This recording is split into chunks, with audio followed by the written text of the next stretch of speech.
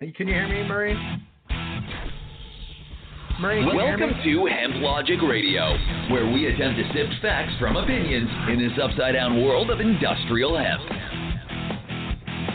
All right, welcome. We've got a great show for us in front of us. We've got Maureen West. She's the General Counsel and Compliance Officer for Boulder, Colorado-based Functional Remedies. And the interesting part about Maureen is that she was previously the Industrial Hemp Program. She was the first one and served in the state of Colorado. So, Maureen, are you there?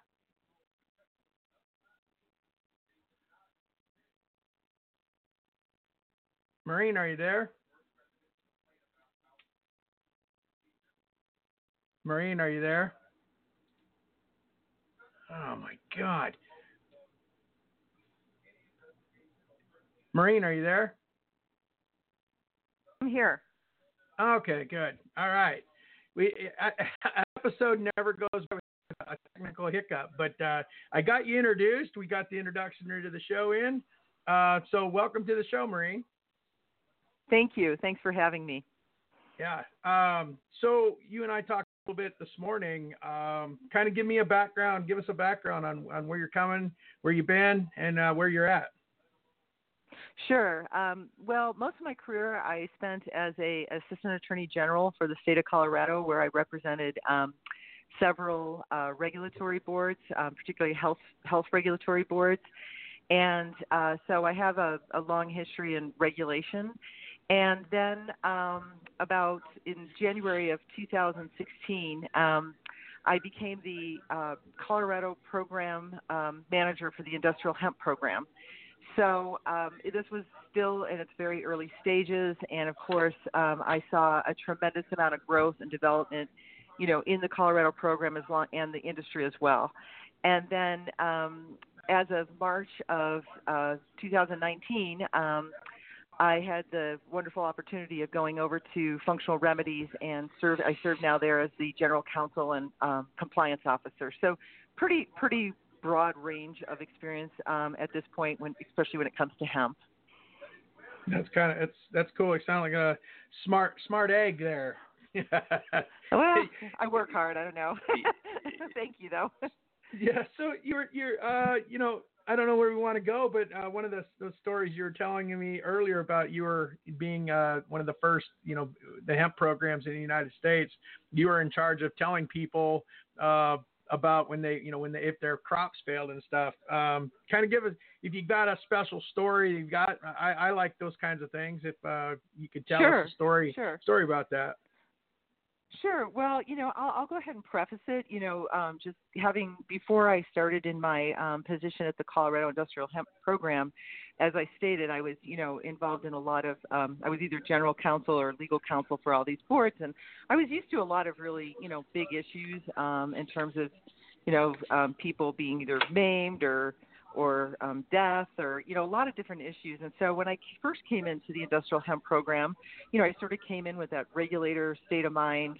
We've got to make sure we're regulating this. And I do feel like obviously that's an important thing, but I pretty shortly after I got involved in hemp, what I came to realize is that, these farmers were really, really trying to grow hemp and make a profit. And there's, like in most regulatory programs, there's just usually a few bad players, and most of the people, go by the rules, try to do the right thing. And I really found that in the industrial hemp program. So I really got to see that these were just really sincere people that were trying to make a living and make a better income off of what they hoped they'd get from hemp than they would from corn and soy and that sort of thing. So, and then I got to know the agricultural community, and so, I started to realize that how, to a certain extent, how burdensome some of the regulation was for them, because they weren't used to it. They weren't used to being regulated, and so, we had to really, be in a process of trying to figure this out, and figure this out with the industry, figure it out amongst regulators, figure it out with farmers. And this is a brand new emerging industry, and there was this was new. So that was definitely a big part of what I did. But the part that, I think and I've said this publicly many times, the most difficult part of my job was clearly when a hemp farmer's crop tested, quote, hot, which is regarded as above the 0.3% THC threshold, that they had to destroy their crop. And it's one thing to have all this in legislation and in rules and to, sort of debate it and discuss it. It's another thing when you have to get on the phone and actually make that phone call to a farmer. Very difficult. Oh yeah, I can imagine what that meant, and I can also, it's just something that just came to my head when you were starting this. The acreage was a lot smaller, so you had intimate knowledge with who you were. You watched them, you were discussing with them, and it wasn't like it is today where there's a crew that runs around. And some of these states are staffed fairly well, and some of them have one person. So I can imagine in the early stage of this, it was very difficult to have to make that phone call where somebody that you knew their whole situation. Hey, Dave, this isn't going to work. I guess that would be tough. Some of the people I had, had opportunities to interface with, a lot of them I didn't. And, at the end of the day, whether you knew them on any personal level or not, the gist of it is that you're calling a farmer who, spent, they had high hopes for this crop. They spent a lot of their valuable resources, time, money, whatever, cultivating this crop.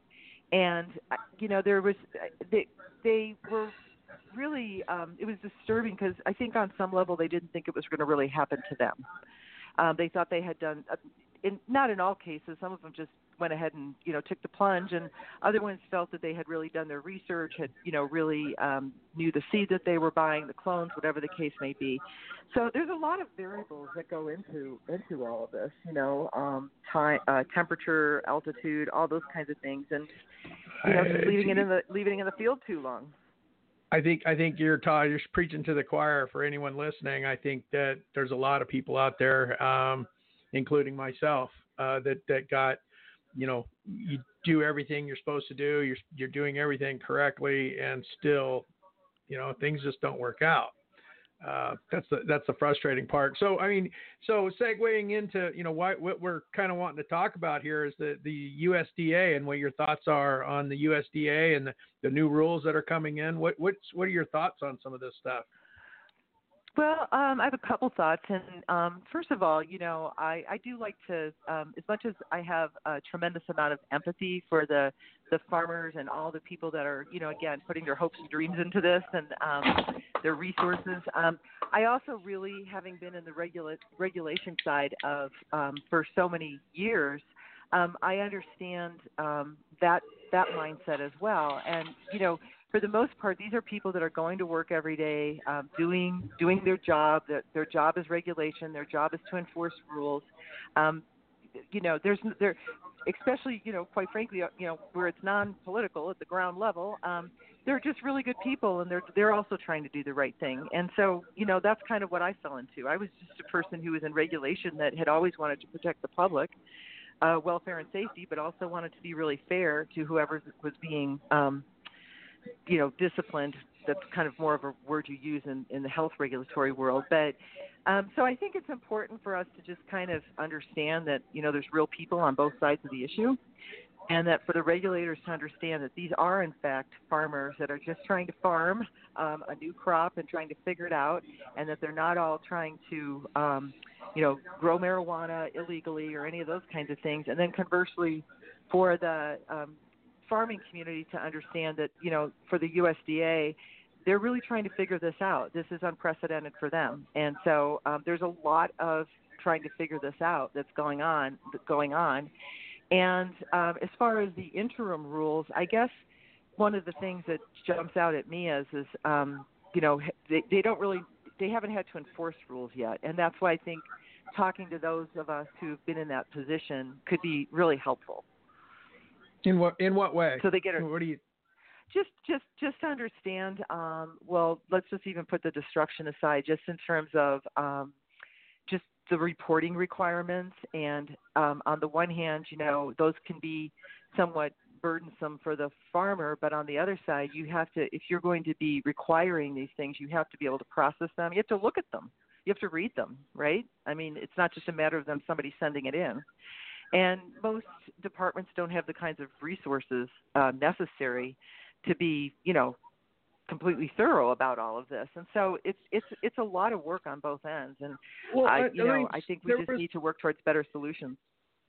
So I don't know if you saw, and you had to have, that gentleman in South Carolina that got arrested, and then they came in and bulldozed his crop. Did you see that? I didn't see that. So was it who came in and bulldozed it? Yeah, that's touching what we're, so the state came in and more or less tilled it under, and put him in jail. So that, going to what you just said, you have all these regulatory groups running around, and without actually, so the intent, it's all intent. For me, it's intent. His intent was to grow hemp, just because there was a mistake on a paper, there was a mistake in paperwork or whatever. Doesn't mean you send the sheriff to arrest the guy. Look, it's a hemp farmer. We know he's growing hemp. There's a paperwork problem. You don't arrest a guy and throw him in jail. That doesn't make any sense. Yeah, the lawyer in me, I can't, speak to situations without knowing all the Sure. facts. So I'm not going to speak to that particular situation, but I hear what you're saying, and there's a lot of truth in that, and quite frankly, a lot of my experience, I also worked with law enforcement, whether it be local sheriff offices or DEA agents, and there again, a lot of boots on the ground really didn't know the difference. They didn't really understand it. I mean, this is, again, and it's not pointing fingers or faulting anybody. It's just that this is such a emerging new industry, and not everybody. I mean, we all know that there's just a lot of education to be done across the board on industrial hemp, and that's true of law enforcement as well. And I know there's been some, efforts towards that in the last couple of years, which is a good thing, because they didn't really understand it either. So I think these new states agree. As the states come on, I mean, we're looking at Texas coming on, Iowa, I think, there's Nebraska. You're starting to see all these other states, that Florida, I think, is this year. These states are coming online. Same thing. The law enforcement and those kinds of situations, working with the state ag departments, they need to be working side by side and one on one. Not they do. They do, but because again, these farmers, they and I think your point about intent is well taken. And anybody who's worked in regulation, and as I prefaced, I oversaw for a lot of regulatory boards, and the fact of the matter is there's usually just a smaller percentage of bad players. So that's true of this as well. I mean, you sort of get to know who the bad players are and the people that are trying to game the system. And I think that, that's kind of a mindset that regulators, need to make sure that they understand and kind of accept, is that the fact is that most of these farmers, the vast majority, are trying, their intent is to grow industrial hemp, and they're trying to do the right thing. And to sort of, get over that hurdle of, illicit marijuana growing, and that, because once you can get over that mental hurdle, I think you start to view things a little differently. So the USDA, and you and I were talking earlier, the USDA and the Kentucky situation. What's your take on that? Well, I think that the bottom line is that right now, I think that the interim rules that have come out, and again, and I'm not trying to be political here because I'm not political. I'm very, but I mean, again, trying to understand both sides. I'm not sure where the USDA, who they talked to in terms of when they started to have discussions and started to, draft these rules.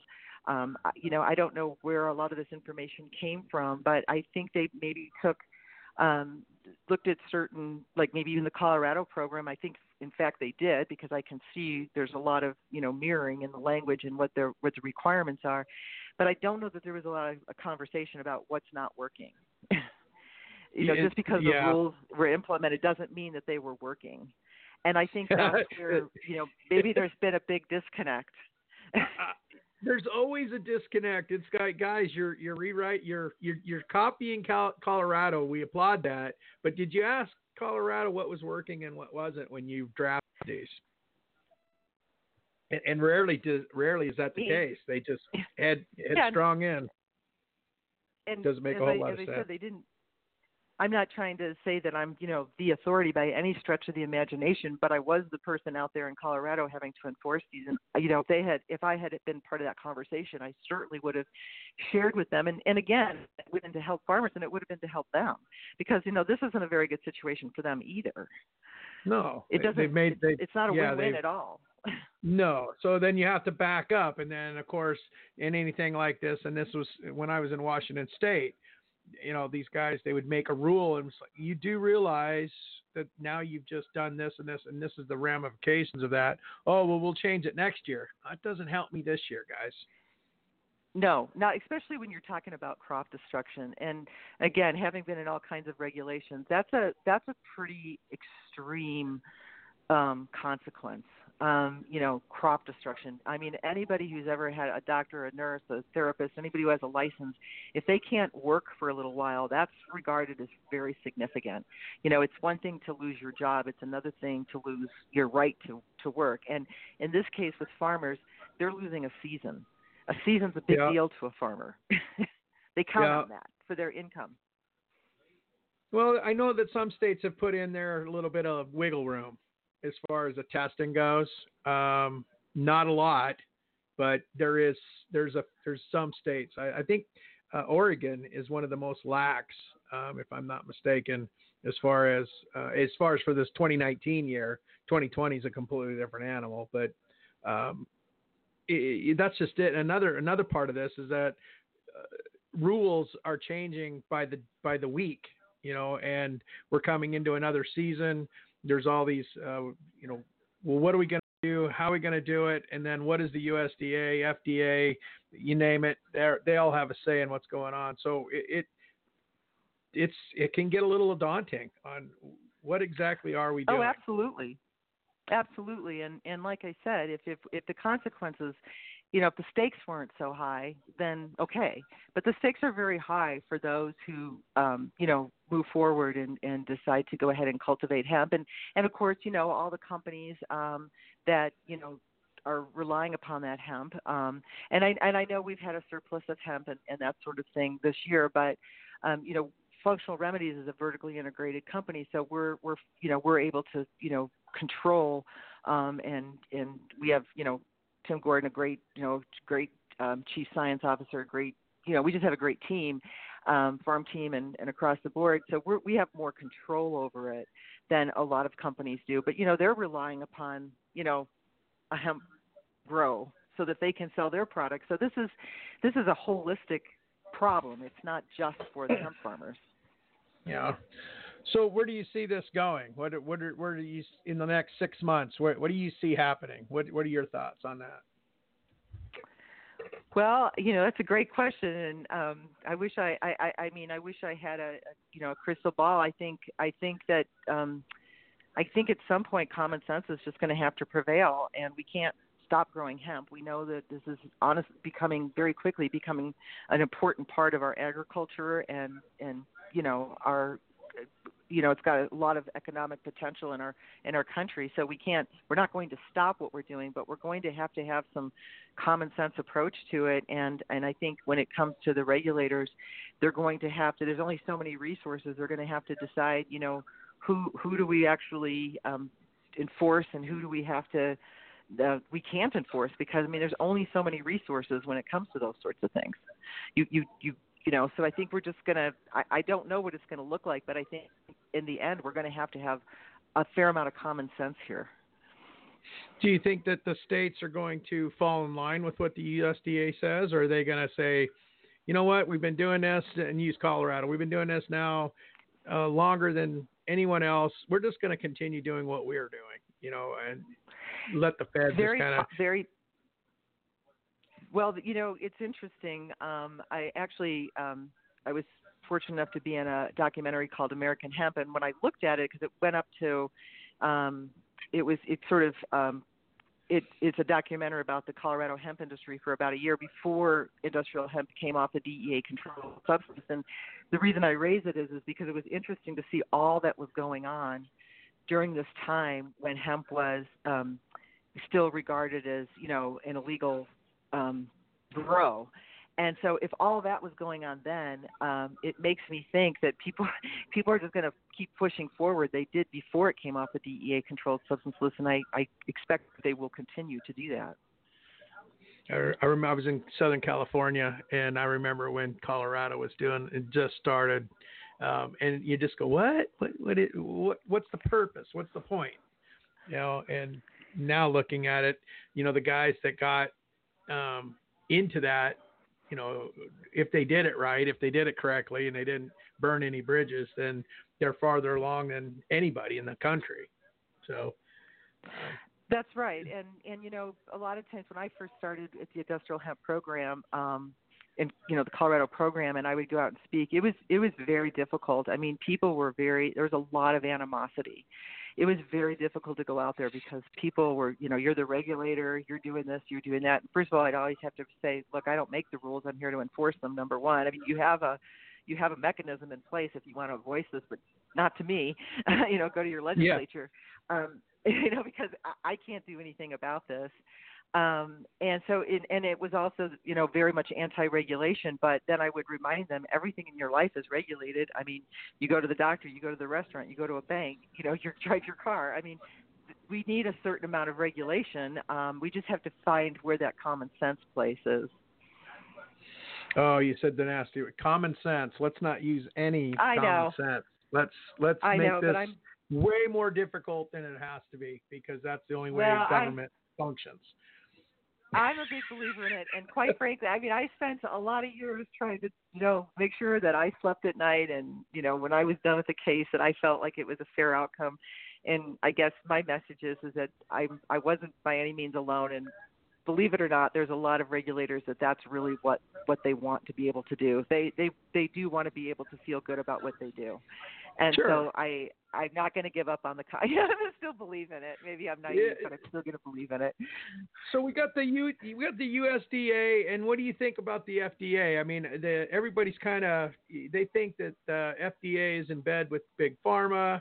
I'm using the No, I understand. It's FDA's big pharma. They're gonna crank down on this. They're not gonna let anybody use CBD in anything. And the cat's so far out of the bag. It's had kittens and they've had kittens.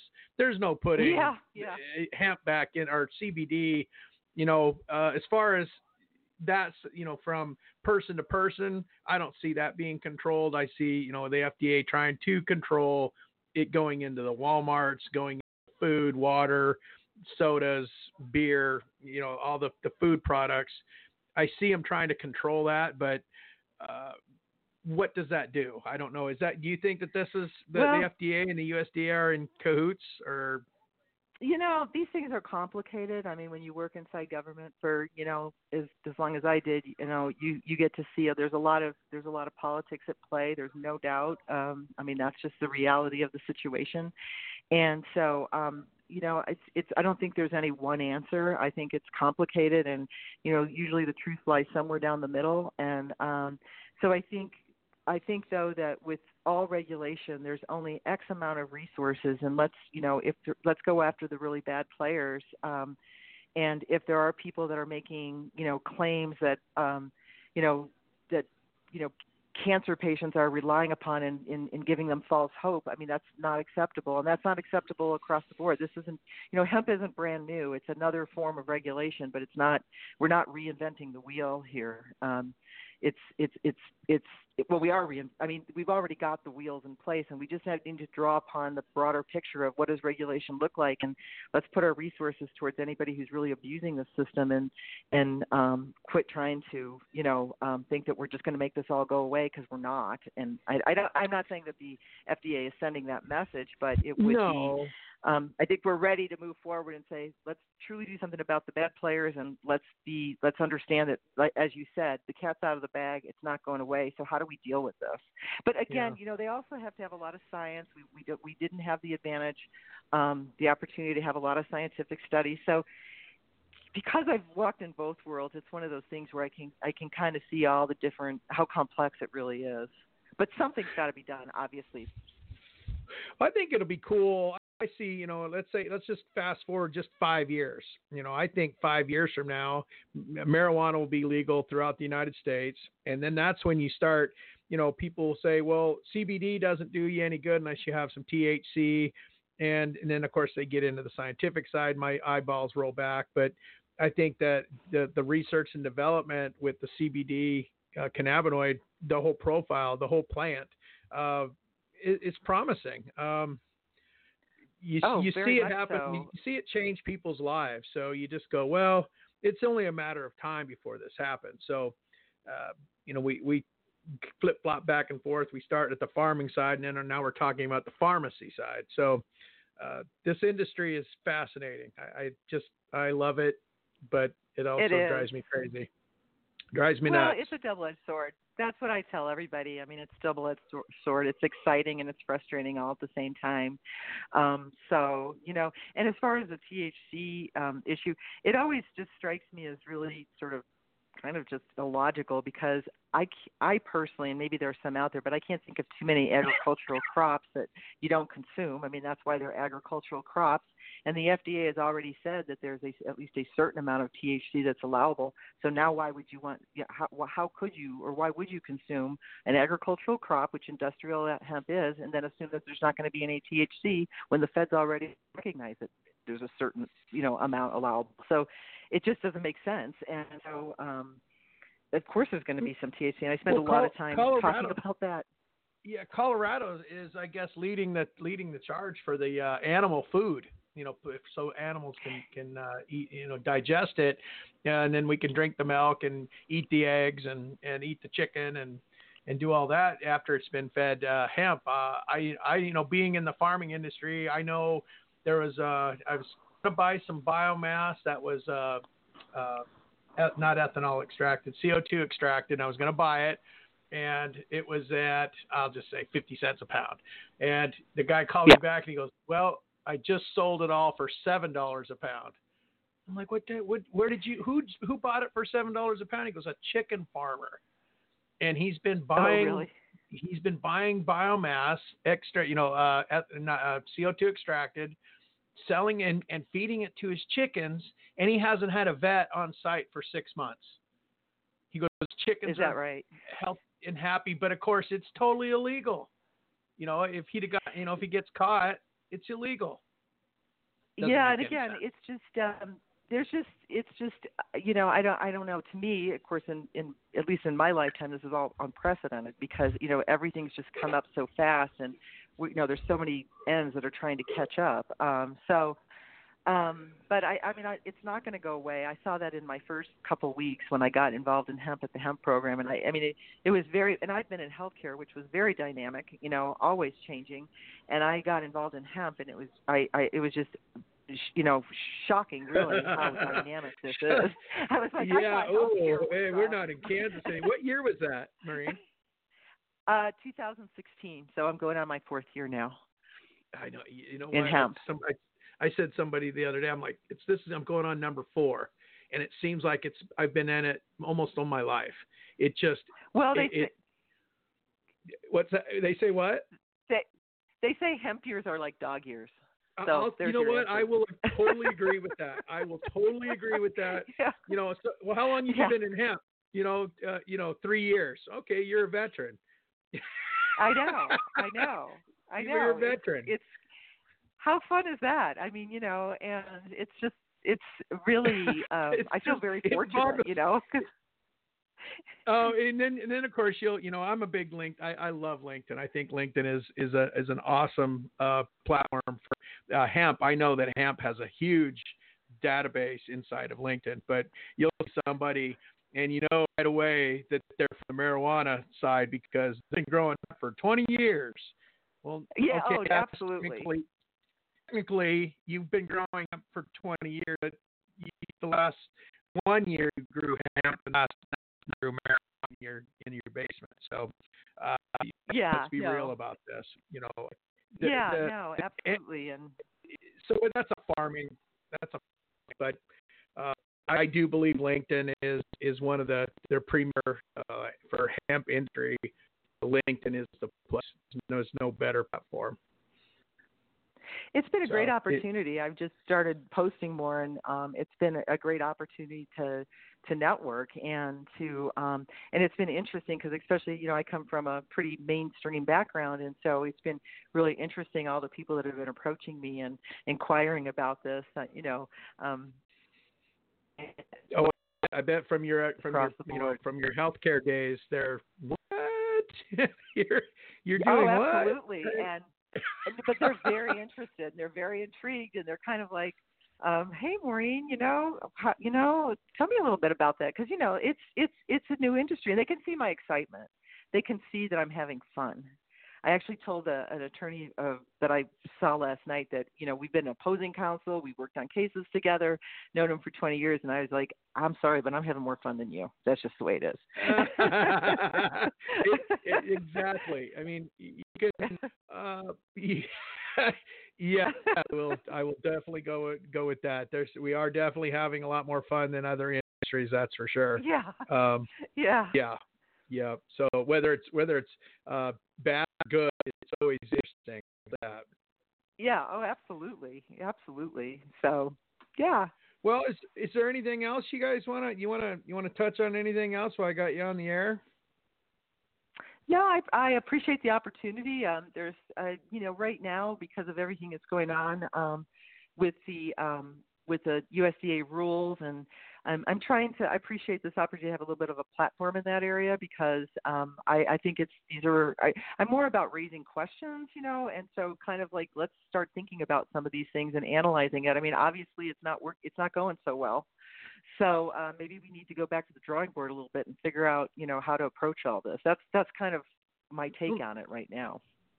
Yeah, and I appreciate that. It's where I come from. My side of the whole deal is on the farming side, and then we get someone like you on the phone, and maybe my questions aren't as good as they probably could be. So it's something that I need to work on. But trying to get people to when they listen.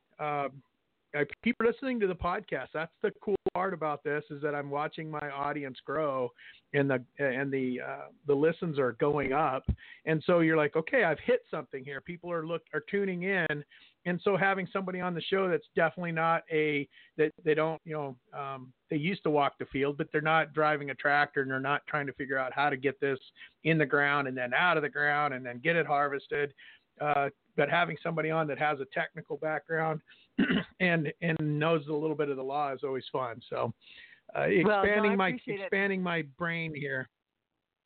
And I just wanted to say I appreciate the farmers. I mean, they were very welcoming to me when I came into the industrial health program, and I joke a lot. Here I was in my suit, a health law attorney, and oh yeah, I'm running your program now. And they were gracious, they were wonderful, they were welcoming, and they taught me a lot. And so salt of the earth, and we need them in our country. And so honestly, I really a lot of what I'm sharing is because I really want to see them benefit from this crop and have it stay in the United States. We're all trying to figure out. I was in a meeting last night that we're all just, okay, what is the end goal here? Are we, Big Ag is figuring this out, and I knew they would. So 2020 is going to be the year of Big Ag. So what does that do for the smaller farmer? How can we continue? How can he make a living just doing 20 acres? And that's the question. For me, that's the question to everybody. It's what are we going to do for these guys that are doing 20 acres, and can they make a living doing this? Because Big Ag I knew they would. I knew in 2018 that they were going to figure this out. Yeah, no, and I'm glad you have your show, because they should be, seriously, they're tuning in and hearing the issues. They can kind of get a lot of education in a short period of time by tuning in and participating. It's a conversation. It causes a conversation, and that's all I'm kind of looking for, is to cause a conversation to keep somebody safe. I guess that would be a good term for it. Right.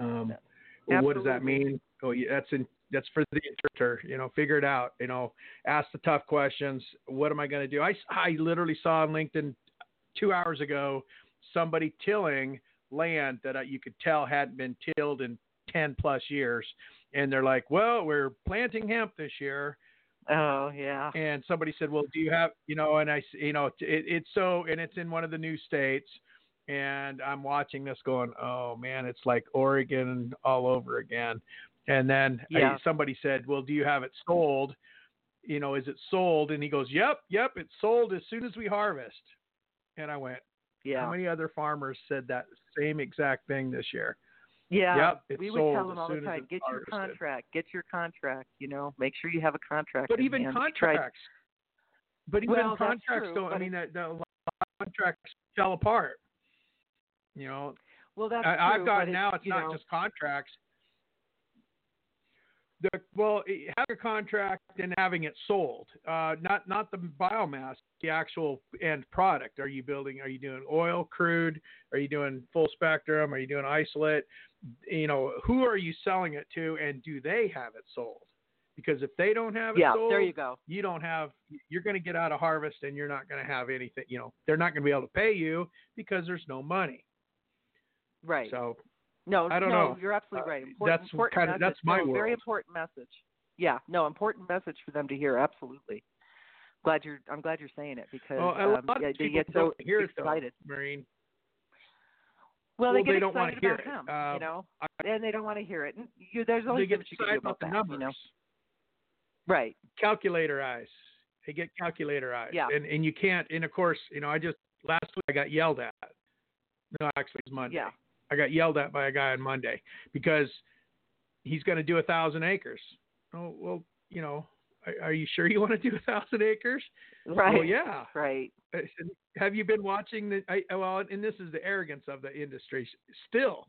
I said, well, you've been watching the hemp industry. People are actually killing themselves. Well, they didn't know what they were doing. Oh. Right. Okay. Yeah. I said, I can't help you. You're beyond my help. Okay. Called me a name and hung up. So. Yeah. Well, and I sure wouldn't want to be the person calling him to tell him he had to destroy his crop. I can tell you that. Well, I wouldn't want to be the guy. I wouldn't be the guy that made a contract with and said, hey, I'll give you this much per pound per percent. And then, oh, well, the things didn't turn out the way we thought it would. We're pushed back 18 months. Can't help you.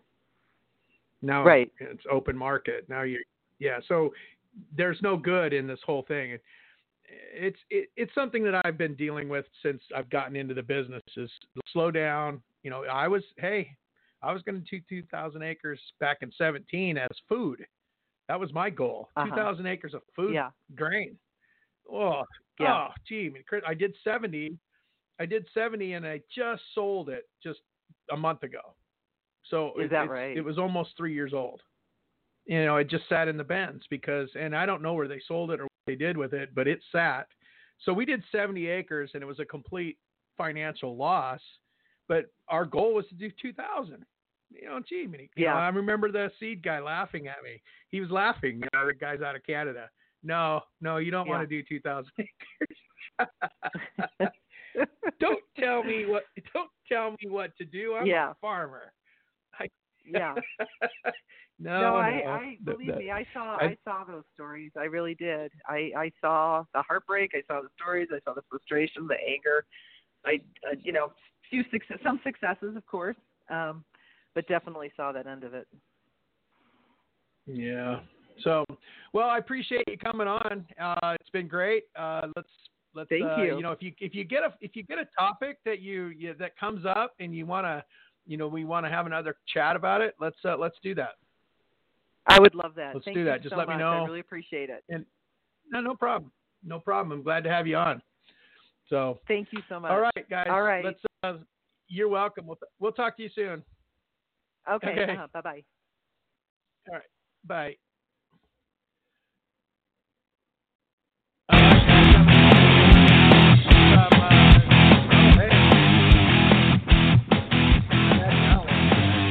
That was Maureen West from General Counsel and Compliance Officer for Functional Remedies, and I think that was a pretty good show. Besides the technical hiccups in the beginning, I don't know how I'm going to fix that or not. But we're getting better. I appreciate it. If you'd like to be on the show, hit me up at radio@hemplogic.com, and let's get you on the radio program. Take care, everyone. Have a great day, and be good.